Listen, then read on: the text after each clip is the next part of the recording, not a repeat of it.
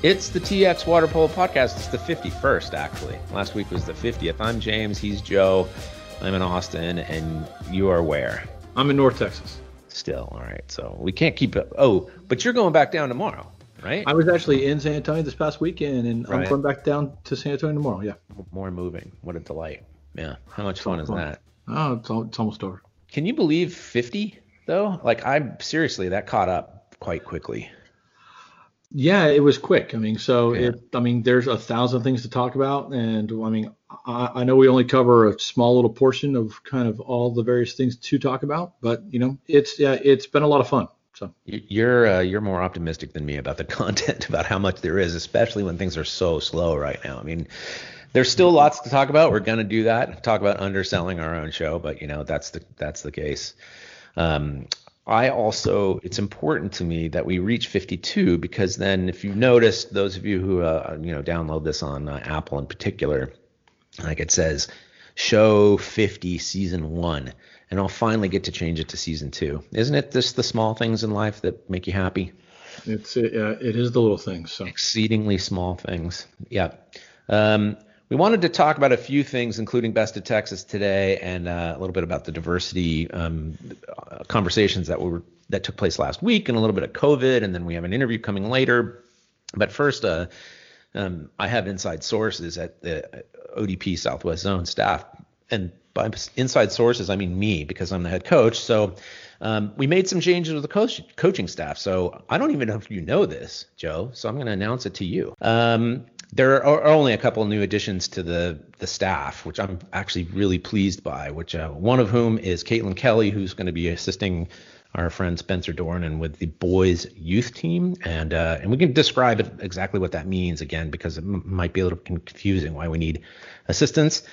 And then I was super happy that my colleague Chris Cullen hired Jonathan Landero to help him with development girls. So really cool stuff. I'm really pleased with these new additions. And then and Jonathan's going to be the first coach from the Rio Grande Valley to be on that staff, which is going to be incredible. And I think it's going to be great for Jonathan. It's going to be great for PSJA. It's going to be great for the whole Rio Grande Valley. I don't think he would mind if I said that he told me he was excited. So I'm excited for him too. Really good. And Caitlin Kelly is a tremendous coach. Tremendous. So, this is it's going to be an invaluable piece to that, like the boys' side of things. So yeah. And I think that although she coaches girls primarily at her work, I don't think it matters at times as far as boys, girls, and such. I think she's going to bring a different dynamic kind of to the pool deck, and it's only going to help that coaching staff. So. Completely. She and I had a little bit of a talk about, I think there are differences between the boys and girls more than you do. I think that's fair to say. And so we had some conversations about how she's dealt with boys in the past versus girls. And it's an endlessly fascinating conversation. I'm serious. Like, I love that stuff about how to deal with different personality types, different everything. So she's going to be a super important addition to that. The philosophy I have, at least, and you were my predecessor, so you may have had a different philosophy, but for youth, I hired Spencer Dornan in the first place because I wanted these Texas kids to have somebody who could basically show them that they can go play somewhere in college. And the reason I say that is when I first started coming to Texas in the early decade, I would talk to these players who played for, A&M or for UT or teams like that, and they were pretty darn good. And I'd say, did you ever think about playing, somewhere else in California? And they're like, oh, no, I want to stay close to home, and I don't think I can make it, those kinds of things. And I was like, oh, that's too bad. So having somebody like Spencer who has experience not only collegiately, he's an All-American, and then on the national team, and then Caitlin as well. Like, she was an excellent player in college. She knows what it looks like. That to me is important. Oh, no, I think that's tremendously important. And, there's kids kids have to want to go play somewhere. That's the first thing. It's a coach trying to convince them to go play. That sometimes doesn't work, because then they'll go out for a year and then they'll come back eventually. Right. It's like the kid has to want to do it, not the parents and not the coach. So there's been a ton of kids that have played out in NCAA water polo kind of from Texas over the years, but I think it's great to have those people like kind of as those youth coaches, and the same thing on the girls' side. Sabrina Carla played 4 years at Whittier and is from Texas. Yeah, exactly. So, and was a good player here in Texas, a great player out there at Whittier. So I just wanted to make sure that especially the boys, because that's who I was talking to, not because I didn't want this to apply to the girls as well, but the boys who were basically sort of discouraged from going elsewhere because they think they couldn't do it, that's who I really wanted to get to. Because yes, of course, you have to want to go. If you don't want to go anywhere, then there's nothing to be said. That's fine. You can choose what you want to do. But so anyway, very pleased with those. That's the good news from the ODP side. The bad news is that the cancellations continue. USA Water Polo announced earlier this week that the girls All-Stars, the girls age group zone national championships are canceled altogether. And then all NTSC national team selection camps are finished for the remainder of the 2019-2020 season. I think it's fair to say that none of that is terribly surprising, but it's still a huge disappointment. Yeah, I think that's just, waiting for the other shoe to drop. That's what we've been waiting for. And so what are the plans kind of for those girls now? Right. So nationally, what the USA Water Polo is looking for, the ODP organization, is to put together something, and this is dependent on the region. Like the region is allowed to do, or the zone rather, is allowed to do whatever they want, to put together a training camp for a weekend or some kind of competition over the weekend, so that all of the girls can show up in their uniforms and everything, and basically just have a bit of an ending to the season, So that remains to be seen what actually happens. I have some ideas, and Chris Cullen and I have been talking about them, but it's going to be the idea is to do this prior to school beginning, and that might be tough. So you and I need to talk about that off the air. But yeah, that's what we're trying to do, is to give them something to finish the season. Yeah, and I mean, and that'd be great for those kids to have that, like, kind of have that thing to kind of finish the season. Oh, what about the boys for the national team selection camp? Yeah, no idea about that. I mean, it's canceled, but I don't have any other information on that. There was a huge email that was sent out to all the athletes, so I just have the text of that. But yeah, the boys, I can even read the statement. It says, we had remained hopeful, but has become apparent that it's not feasible to host for the boys NTSC. So anyway, you can find that on the website, or on the ODP Southwest Zone website, which is odpswz.wordpress.com. So go check that out. What else? Best of Texas. Oh, yeah. Part 2. We're finally at the end of it.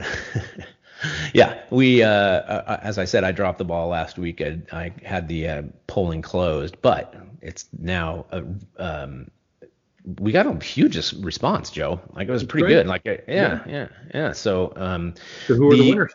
The results are convincing. Now I'm going to have to ask you to guess. You haven't looked at them, right? No, I've not. Okay, so girls program championship. That is Baytown Sterling High School versus Clark High School. What's your guess? I would guess Baytown Sterling. By how much? A significant margin. Come on, give me a number. 80-20. 70% to 30%. So yes, or 71 to 29, really. Yeah. Okay. All right. Again, I think you would say that's not a surprise. And I'm not surprised. I think they are by far the best program that has been around. So, well, Joe finally shares his own opinion. Very good. All on the girls' side, I don't think I've been shy about saying that they were the best program. So no. On the boys' side, Clear Lake High School versus St. Mark's School of Texas. What's the result? What do you think? Probably Clear Lake High School. You think Clear Lake over St. Mark's? Yes. Do you want to know the results? Sure. St. Mark's, 90% to 10. Serious? Seriously. Awesome. Good for St. Mark's. That's awesome. St. Mark's, 90% to 10. Yeah. So it's been St. Mark's on the boys' side and Baytown Sterling on the girls' side? Yes. Yeah, we're done. Is great. Congratulations to St. Mark's. Obviously, they've had a lot of success these last few years. And plus they had a couple championships back in the 70s. So obviously, kind of their program has showed over the years that they have been successful in bon voyage to Mihail Preja, who's going back to Romania this month. Yes. You know what else they had was a very robust Twitter campaign. So they were very effective at getting the vote out, as they say. So and the results speak for themselves. So yes, congratulations to both of those teams. Oh boy, what are we going to do next, Joe? Like, we've been doing polling for like 10 weeks or something like that. It's like I'm out of ideas. It's okay. We have lots to talk about. All right, we'll come back. We'll come back. We'll talk a little bit about diversity, COVID, and an interview with Mike Schofield. All of TX Water Polo is brought to you advertising free, and we'd like to keep it that way. So we're asking for your help.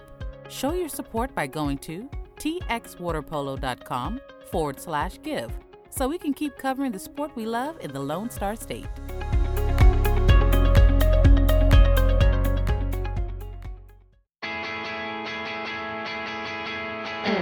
Hi, this is Brenda Villa, 4-time Olympic medalist, and whenever I want to hear about Texas water polo, I tune into the TX Water Polo podcast.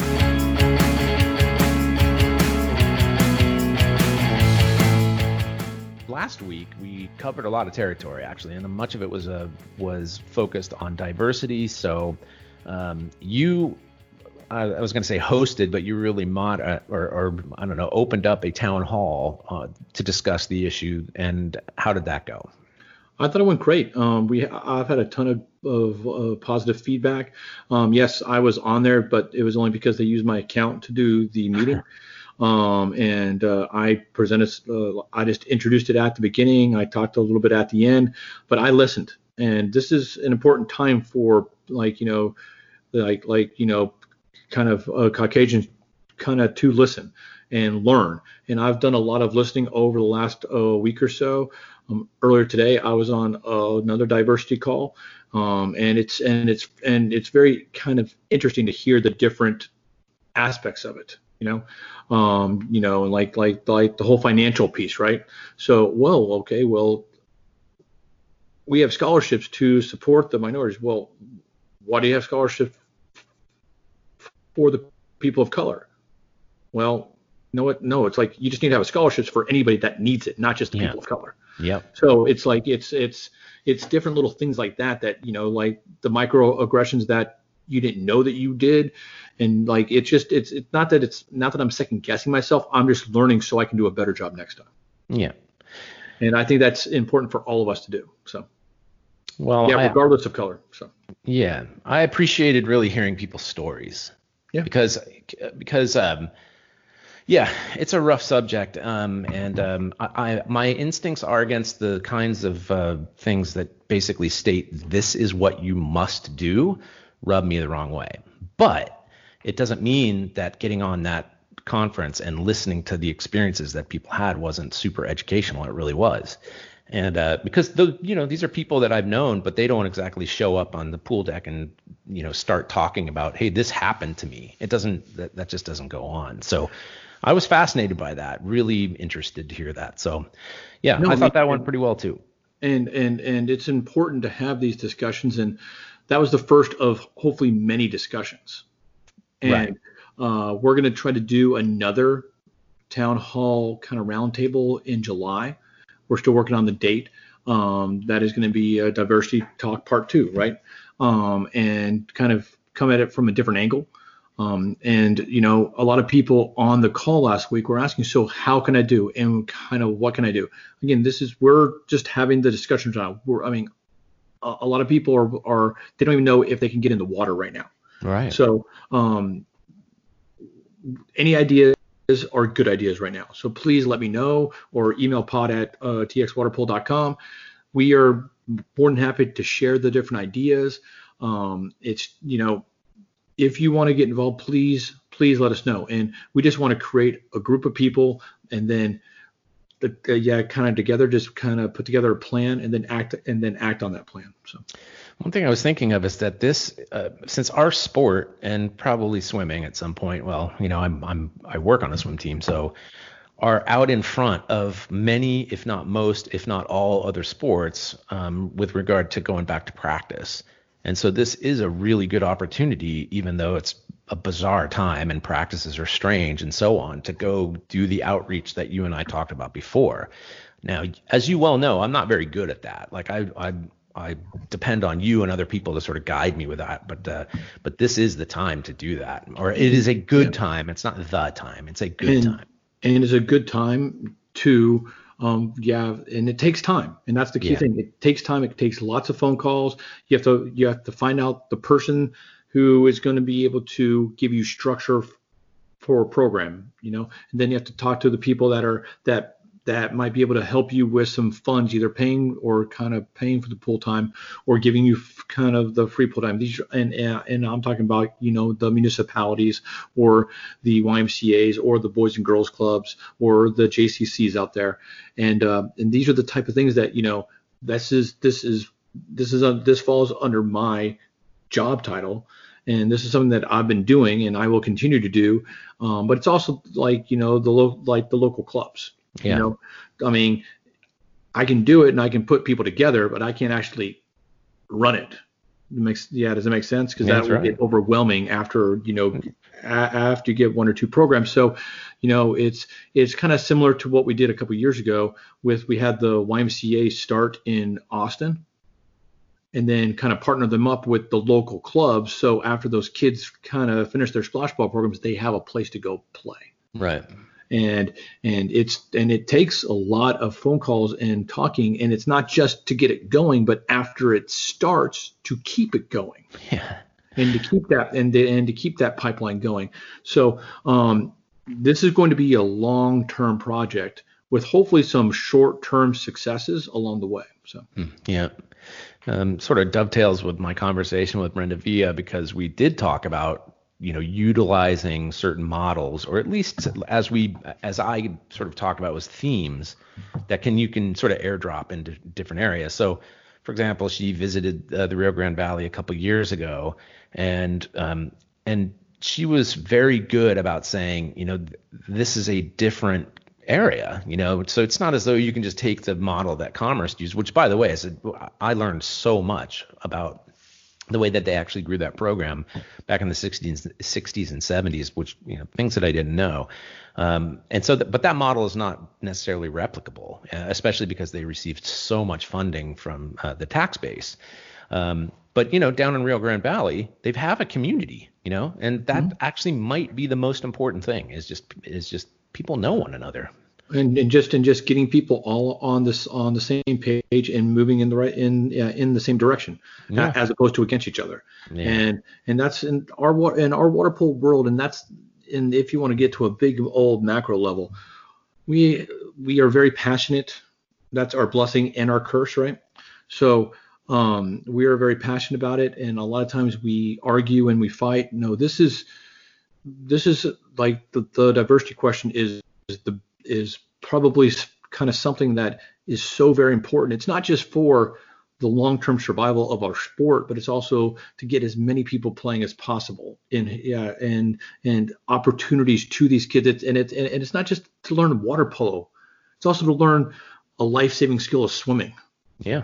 And that's right. And these are the type of things that, that we as a water polo kind of community can bring to kind of different people that, that may not have access as of right now. So, right. Okay. That's this, like you said, this is the beginning of the conversation. So we'll look forward to having more of them down the road. Another, just small issue, this COVID thing. Yeah. Right. So there's some dates that have changed now, or what? Fill me in on what's going on with schools and such with COVID. Well, back in June, schools started kind of opening up and doing local camps, and each school district kind of did their own things as far as how they interpreted those rules from the TEA and the UIL. And a lot of school districts were going to start opening up to renters on July 6th. Which was this week. Yeah. And last week the UIL kind of came back kind of with a suggestion and recommendation to the school districts that everybody kind of suspend their camps and their rental groups until July 13th. And so, I know kind of Thunder in North Texas, I think Viper Pitching's down in Houston. I know Mavericks in North Texas, they were planning on going back. and practicing on July 6th. And now the hope is to get in the water this upcoming Monday, kind of July 13th, but it's still to be determined because as everybody knows, the cases are surging out there. Yeah. And it's just how are our local health professionals and the people that are making these decisions going to decide on these things. Right. But then of course the club then has the local club and coaches and parents and athletes, then they have to decide how are they going to go back, if they're going to go back. Yeah, it depends. That's right. Exactly. And I think, and there's been some sort of reverse movement as well. I think people are practicing less and they had already started. I mean, I seem to remember us talking about that last week. So yeah, it's the end is not in sight, man. Is it? No, I mean. Yeah, it's just, I mean, again, we made these announcements today about ODP coaches, which I'm super happy about. But I'm worried. So we'll see how this all plays out. I'm just going to preach patience, to everyone. Yeah. Water polo, it's going to come back. It's going to come back, kind of full throttle at some point. Yep. Don't know when that's going to be.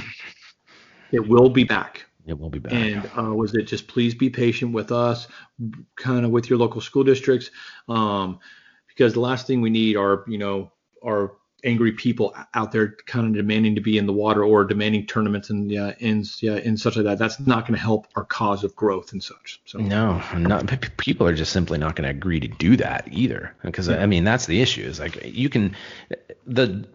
no matter the number of regulations that come down, let's say from the government, there's a lot of more, people are just going to make these choices on their own. I was like, I'm not sending my kid to, some tournament like that. So anyway, it's speculation, but, all right. You also had a conversation with, Mike Schofield. Guess how many wins Mike Schofield had as the head coach of the Naval Academy?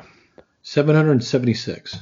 630. That's at least according to Swimming World. So who knows? Maybe that's outdated. Is your number right? Like, did you know that? No, I just guessed. Oh, okay, cool. I was gonna say, go to Wikipedia and update it. But yeah, Schofield, you and I both have met him or know him. He had obviously a terribly successful career as the head coach at Navy. For 30+ years. 30+ years. Huge. And one of the reasons I think you wanted to talk to him was that he has a connection with Texas, which is that, a lot of Texas athletes went to the Naval Academy and had success. Yeah. I mean, I've known Mike for years. He was a mentor for me back kind of when I was a young pup coach, right? I was a 23-year-old coach kind of coaching at the U.S. Merchant Marine Academy for 5 seasons. And he was the guy that had been around the block for 20 years. Yeah. And I was very grateful that he allowed me to ask 1,000 questions. I've kept in touch with him kind of throughout the years, and he has consistently recruited Texas athletes, and he has had a lot of success with a lot of Texas athletes. So that's what we discussed was obviously a little bit about Mike, but a lot about the Texas kids that went there and were success. So. See, the names don't come to the tip of my tongue. Just name one or two. Jared Castillo was there. I know that. Jared Castillo was at the tail end. I don't think Mike ever coached Jared. He recruited Jared. That's right. Yeah, then there's Brendan Metcalf and Robert Sutherland. There's Stevie Ray. I'm going backwards right now. There's a kind of a Jordan Gentry and Aaron Recco. Aaron Recco was probably kind of one of the top 5 players ever in the history of the Naval Academy, and he was from San Antonio. So. Right. And then a little bit older, you have Tim Tackle, you have kind of Josh Bell and Scott Bell. So there's a ton of kids out there, and not kids anymore, but kids that went and played there and were just highly successful. And Mike was a hard coach. Yes. But I've talked to a lot of those guys, and they are like, yes, I didn't like them at the time, but I understand them now, and they will preach kind of the Mike Schofield book of water polo. So, John Feinstein wrote a book on the Army-Navy rivalry, the football rivalry, years ago. Civil War. Yeah, Civil War. And what I didn't know was that I don't know why this always sticks out to me, but these guys are working incredibly hard. So then you're on a sports team and you're working even harder. And the academy in classes, apparently, like what you would have to do if you're falling asleep is stand up. So you'd have people standing up in class taking notes just so they could stay awake. It's pretty impressive. Well, I mean, I coached at a similar place 4 or 5 seasons, and I used to tell people the hardest part of a day for a kid that's playing football at Texas A&M is their football practice. Yeah. The easiest part of the day for somebody that's playing football at Army or Navy or Air Force is the football practice. Yeah, that's right. It's and a super beautiful campus, by the way, as well. So anyway, we're going to come back with that conversation, and then we'll come and wrap things up after that.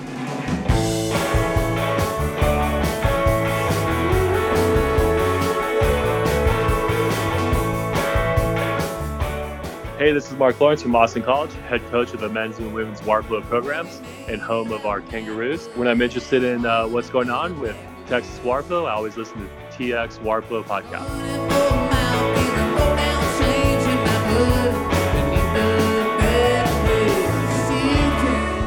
Yeah, today we are joined by legendary coach Mike Schofield from the Naval Academy. He was at the Naval Academy from 1982 to 2015, and he stopped coaching in 2013. So he was the head coach there for 30 plus years. He's been involved with USA Water Polo, the CWPA, the NCAA. He's also a USA Water Polo kind of Hall of Fame member and a CWPA Hall of Fame member. He was also a mentor to me as I was a young pup coach on the East Coast. Mike, how are you doing? Great, Joe. Top of the morning to you. Top of the morning. So how are you and your family with all the COVID stuff going on? Have you got out much since March? Not as much as we'd like, which is probably what's been advised.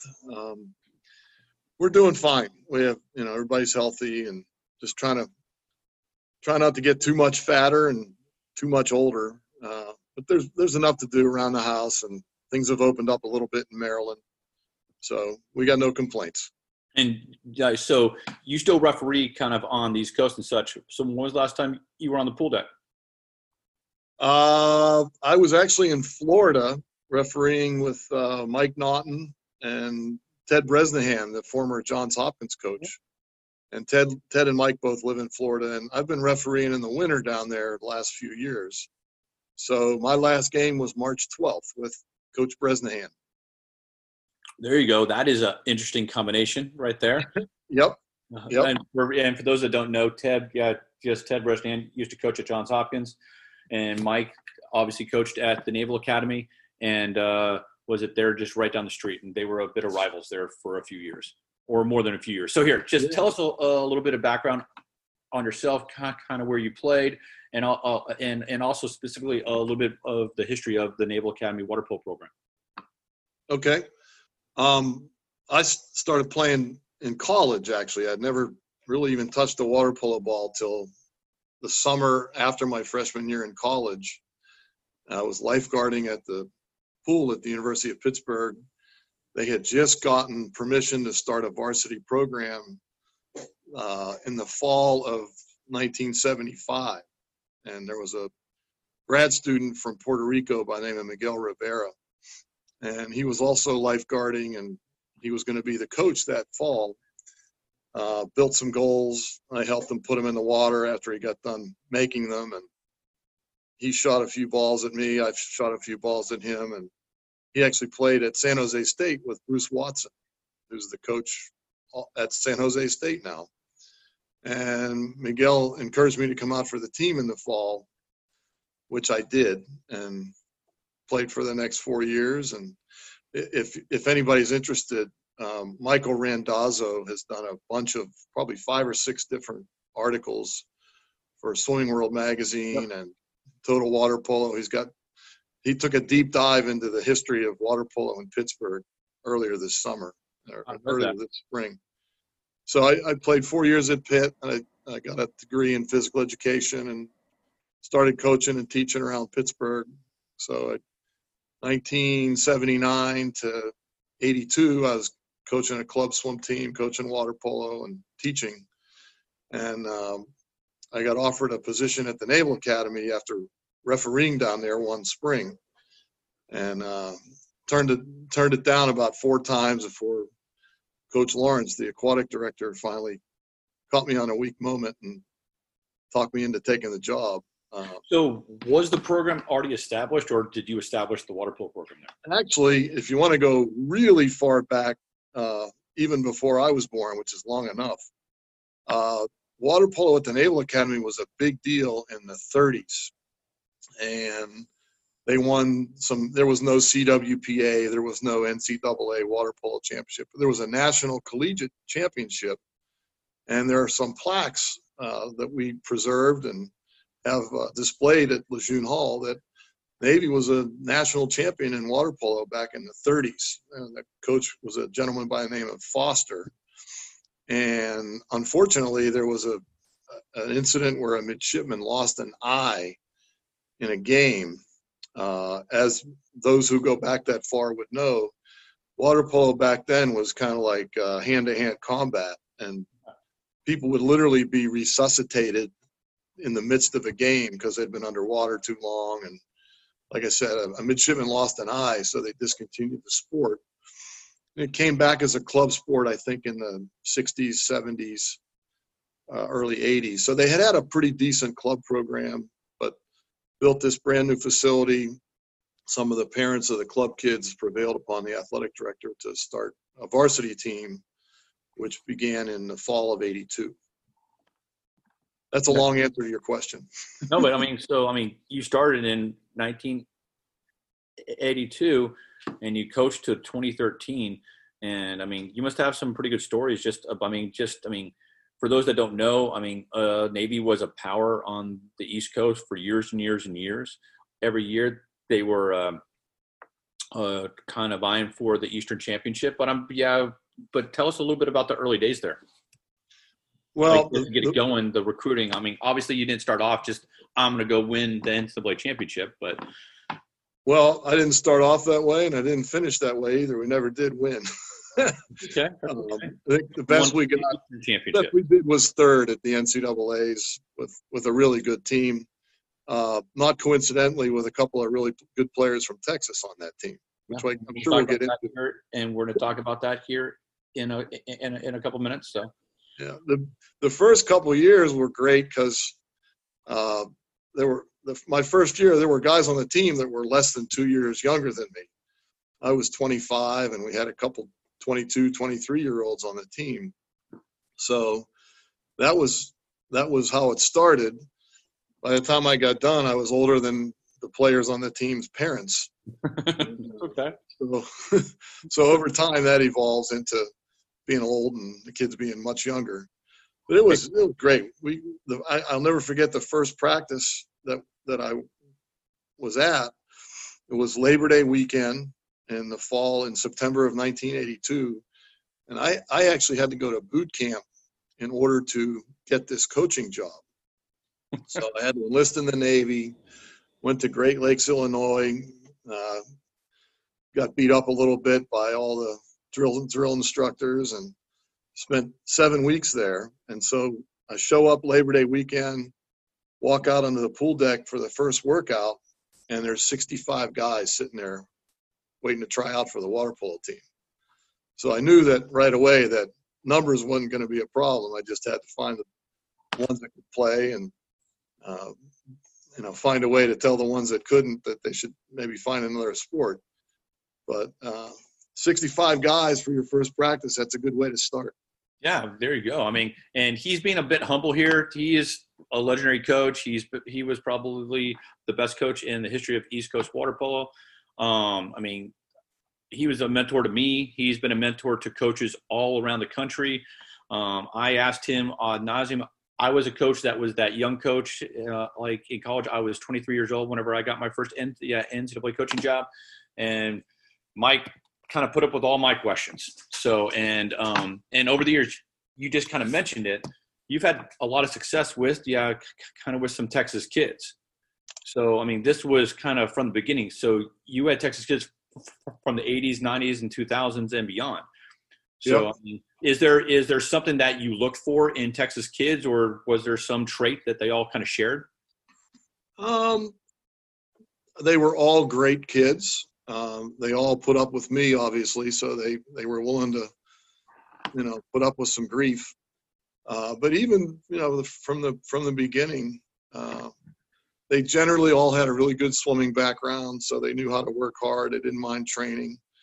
And, when you're from a sport outside of, or from a state outside of California, you kind of have a little bit of a chip on your shoulder, and you want to show that you can compete with kids that have been playing a little bit longer than you and maybe training at a little higher level. So it was great. I mean, in the 80s, and I apologize in advance if I miss anybody. Derek Wrighton was one of our first guys. His sister Brenda was a national team player for quite a few years. Scott Bell, Josh Bell, two brothers.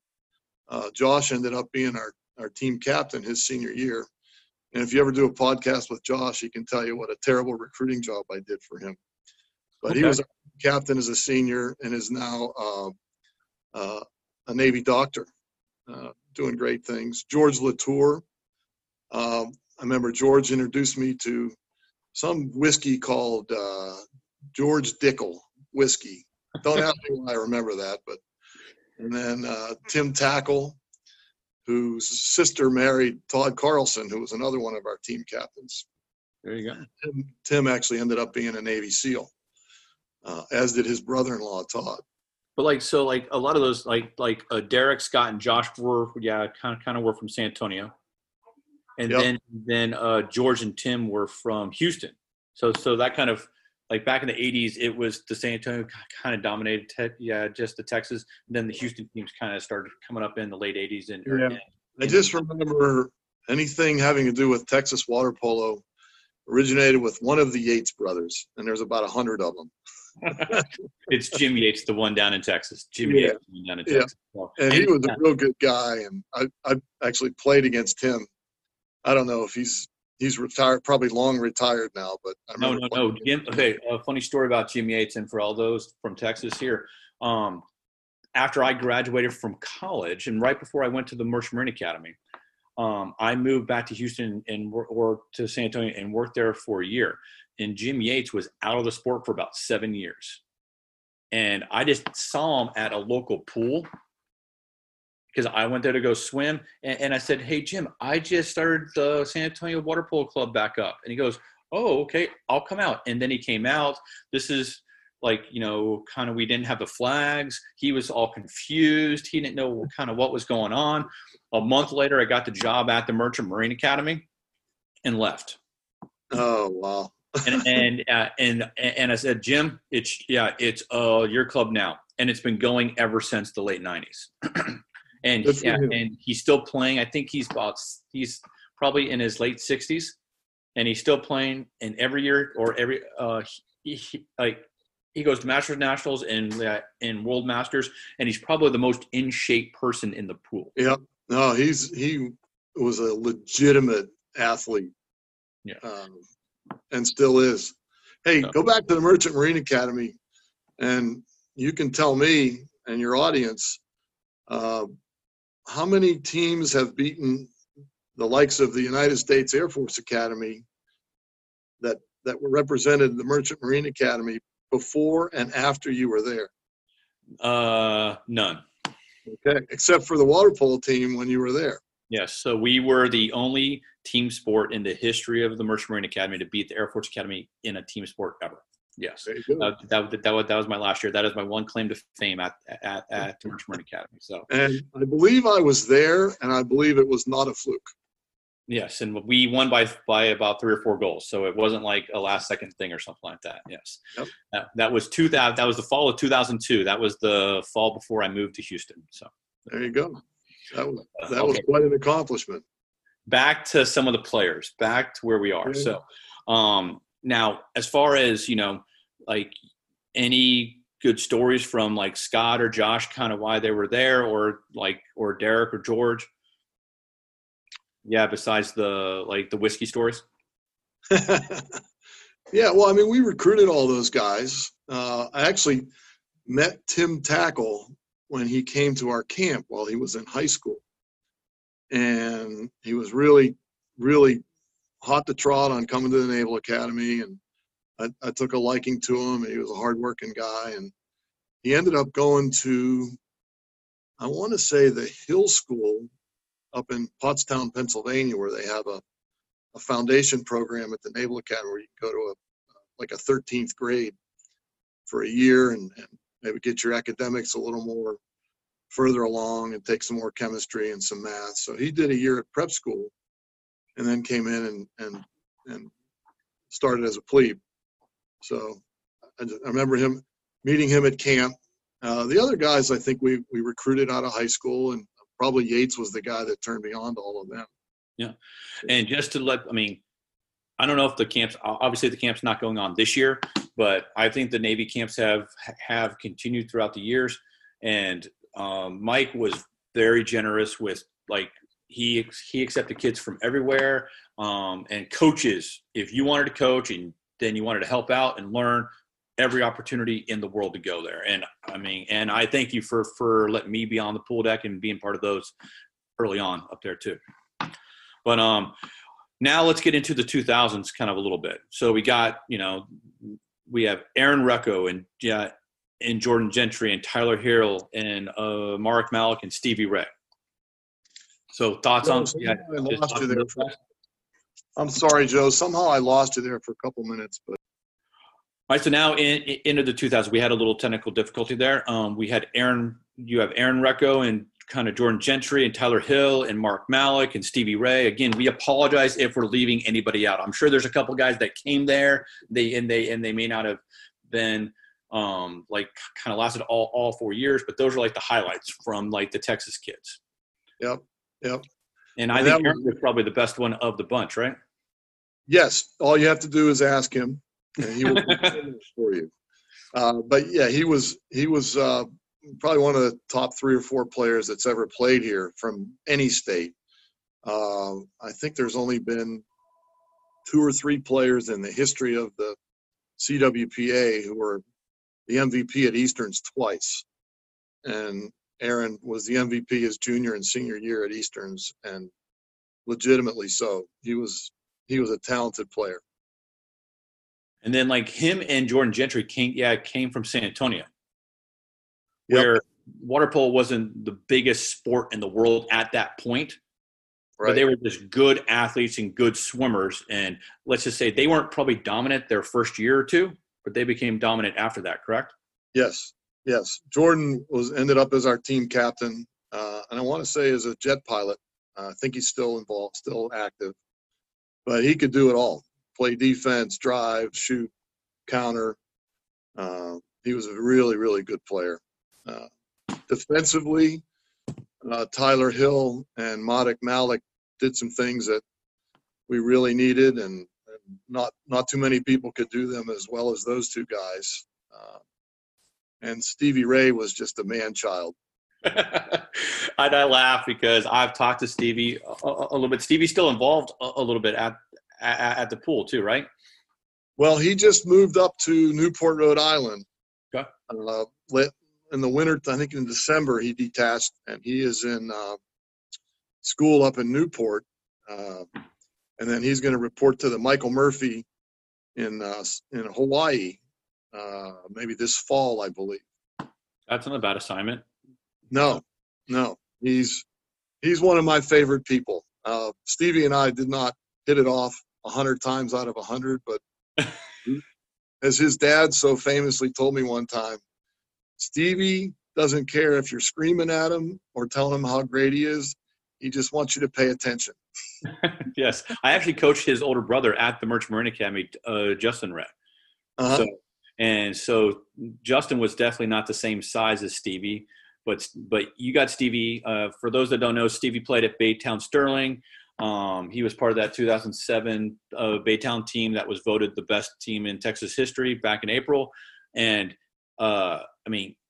he grew into, like, he was a short little pudgy kid his freshman, sophomore year of high school. Then he just grew like 3 feet or something, and in both directions. And he came to you, and he was like a raw piece of just athlete, and you just kind of shaped him into something. And I know you probably had to help him stay the course a little bit. So. Yep, but he was a lot of fun, and I've enjoyed being around him ever since. Yeah, so he always has a smile kind of on his face, but he was a lot of fun for me to coach. So I can't imagine at the Naval Academy. So there you go. Yeah. He's one of those people that even if you're mad at him, you can't stay mad. And I'm sure he can't stay mad either. And I'm sure you went through that little cycle a few times. So absolutely. Each practice probably. Yep. And then, yep. And then in the 2010s, you had kind of a hand in of a few Texas kind of athletes kind of coming through the system. You had Robert Sutherland, and you had Brendan Metcalf, and you had Jared Castillo. Francis Kim was also there at yep. the tail end, kind of a little bit. Yep. So kind of tell us about those guys. Well, Robert was the one that I coached the most, because I think I stopped coaching when he was a sophomore, and he was just a big, strong center defender who had ridiculously strong legs and did a great job for us. Brendan was a freshman when I stopped coaching, ended up playing a ton for Mladen when he took over, and did a really good job. Jared I knew of because you had kind of turned me on to him as a recruit, but he came in the year after I finished coaching, as did Francis, the goaltender. Yeah. And ironically, Jared has been engaged to Louis Nicolau's daughter, Madison, for quite some time. The wedding was supposed to happen in April, but because of the Defense Department travel restrictions and the whole virus thing, they're still on their learner's permit, and I'm not sure if the wedding's going to happen. We're just not sure when. And for those that don't know, Louis Nicolau is the current head coach at the Naval Academy. Yes. And a former player there back in the 80s and 90s. Yep. Yes. And as Kelly Nicolau, Louis' wife, the whole like mother, like daughter thing. Kelly married a Hispanic, slightly chubby Navy water polo player. So Madison held out until she found one as well. Slightly taller, though. Slightly taller. So there you go. Well, that Louis is not going to want to hear that. But it's true. But it's how big you play in the water, right? And, that's right. And they both played very well. But I know as a club coach here, I would send kids to you as much as I possibly could, and they all seem to have a great experience. I mean, it was the love-hate relationship, right? A little bit during like just a coach in college. There's to be a little bit of love-hate, but then a coach in college at a service academy is even a little bit different. So, I appreciate all the opportunities that you gave to Texas athletes. I mean, let's do a little kind of a infomercial for the academies, kind of a little bit. The athletes that go there, just tell us a little bit about the opportunities that they get if they want to go and play water polo either at Air Force or Navy and such like that. So, right. Well, before we get into that, I will proudly say that every single one of those guys who we mentioned graduated and is serving or did their 5 years or more in the military, and that's one of the best things that I can take from the whole experience was the graduation rate of the water polo players was extremely high. So I just kind of made sure that I didn't go too far in my craziness that guys were quitting and leaving and trying to get away. The graduation rate was something the school is very proud of generally, and as a water polo coach, I wanted to be a part of that. And I've talked to quite a few of these guys, and they all say the same thing. Mike's a hard coach. I may not have liked it at the time, but I understand now, and I respect it, and I have a great relationship with them. So you were a huge positive kind of influence on a ton of kids, not just the Texas kids, but a ton of kids. So. Or you can say they were successful in spite of me, which may apply to some of them too. There you go. But one of my favorite things being on the pool deck, kind of with you, is you were talking about,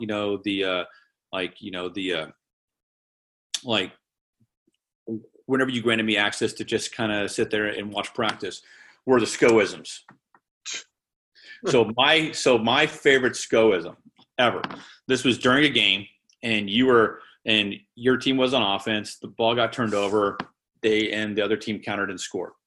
And you just put your hands up, kind of how you do, and you said, a good pass to a bad player is still a bad pass. Guilty. What was that? Guilty. Yes. And was it? And I just still remember, and I still use that, not to my kids. That's just something that we share amongst coaches now. But like, it's one of those things where that's always stuck. So you have any favorite SCOisms that you can bring back now? Well, a more polite way to put that situation that you hear a lot of people use now is, yes, you were open for a reason. There you go. But that particular one is like, you're saying this, you're insulting the guy that made the pass, but then the guy that received the pass is just over there going, "Oh my God, you want me to come out too?" But that's probably also the guy that didn't get back on defense too. So I don't know. No, but so for kids that are looking at the Naval Academy or even the Air Force Academy, so just kind of tell us what that opportunity would present to them. Sure. I think all of the service academies, regardless of sports, are, Louis likes to tell kids, you got a chance to get the golden ticket. Air Force, West Point, Navy, the Coast Guard Academy. We have a close friend whose son just graduated from there and was the captain of the basketball team. Merchant Marine Academy, those places, regardless of which specific school, you're set for life. I mean, you get an education, you get challenged, you're going to get up early, you're going to work late, so you're going to be a perfect employee wherever you end up because you've been asked to do a little more than most.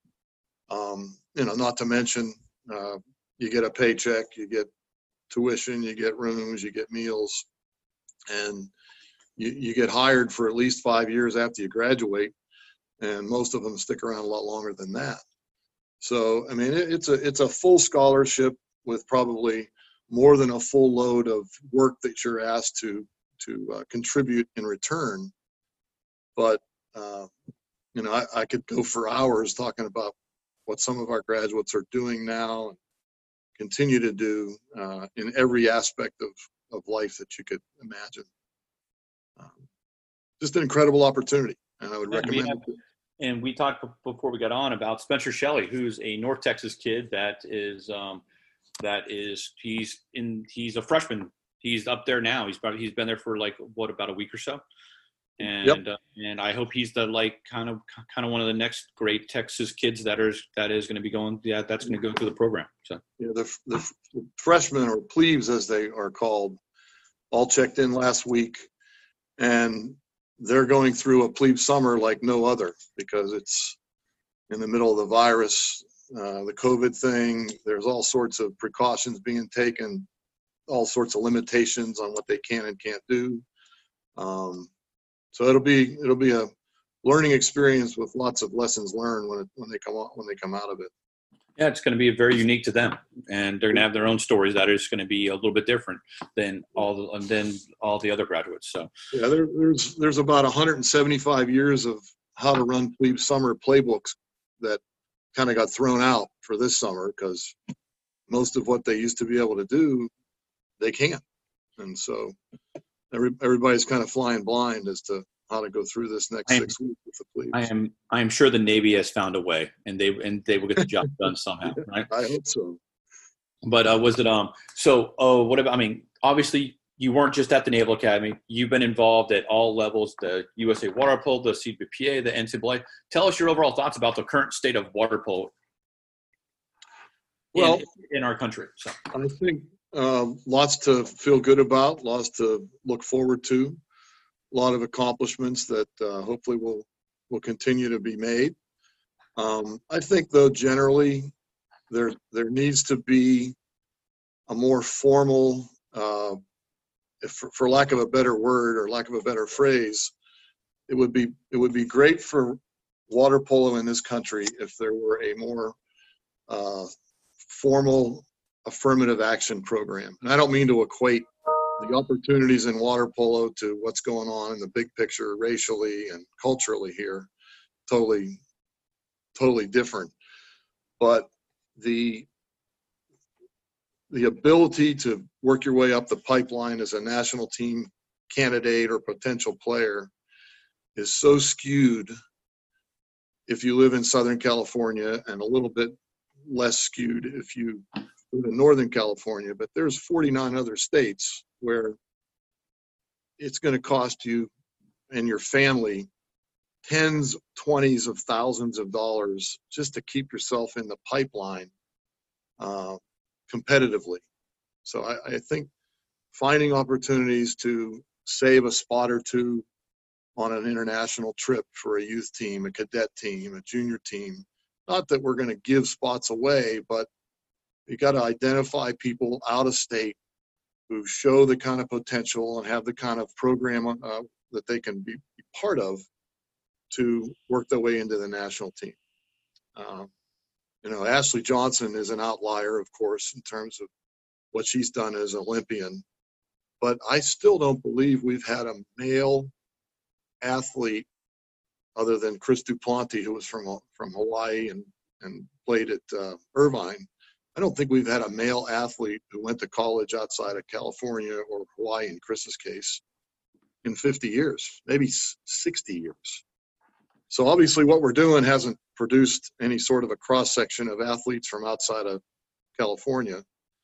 Again, some sort of a quota system with the required work and investment on the part of those athletes and their coaches, it would go a long way towards changing that. That was Joe's conversation with former Navy head coach Mike Schofield. Just a couple other things to wrap up on the show for the day. What do we want to cover? What's coming up with town halls and all the other stuff that's on? We have a club administration town hall on Tuesday, which is tonight. So that's only in a couple hours from when we're recording this. Yeah. On this upcoming Thursday, we have Justin Pudwell's going to be going over motion offense. So that's for the coaches to coaches. Then we have a whole slew of stuff for the rest of July as well. Okay. Yeah, that's it. Thank you, Joe. Thanks. Thanks, James. So thanks again to Mike Schofield. He took a lot of time to talk to us. Thank you for listening, telling a friend about the TX Water Polo podcast. And special thanks to our fabulous donors who keep us afloat. If you want to contribute, go to txwaterpolo.com/give. So thank you to them. Until next week, so long from Austin. With all my might, tables are turned and the ride is on the way round. Hold on tight, waiting in line, running my mind. I can't wait to get out again, counting the time, thinking of mine, anything to get out again.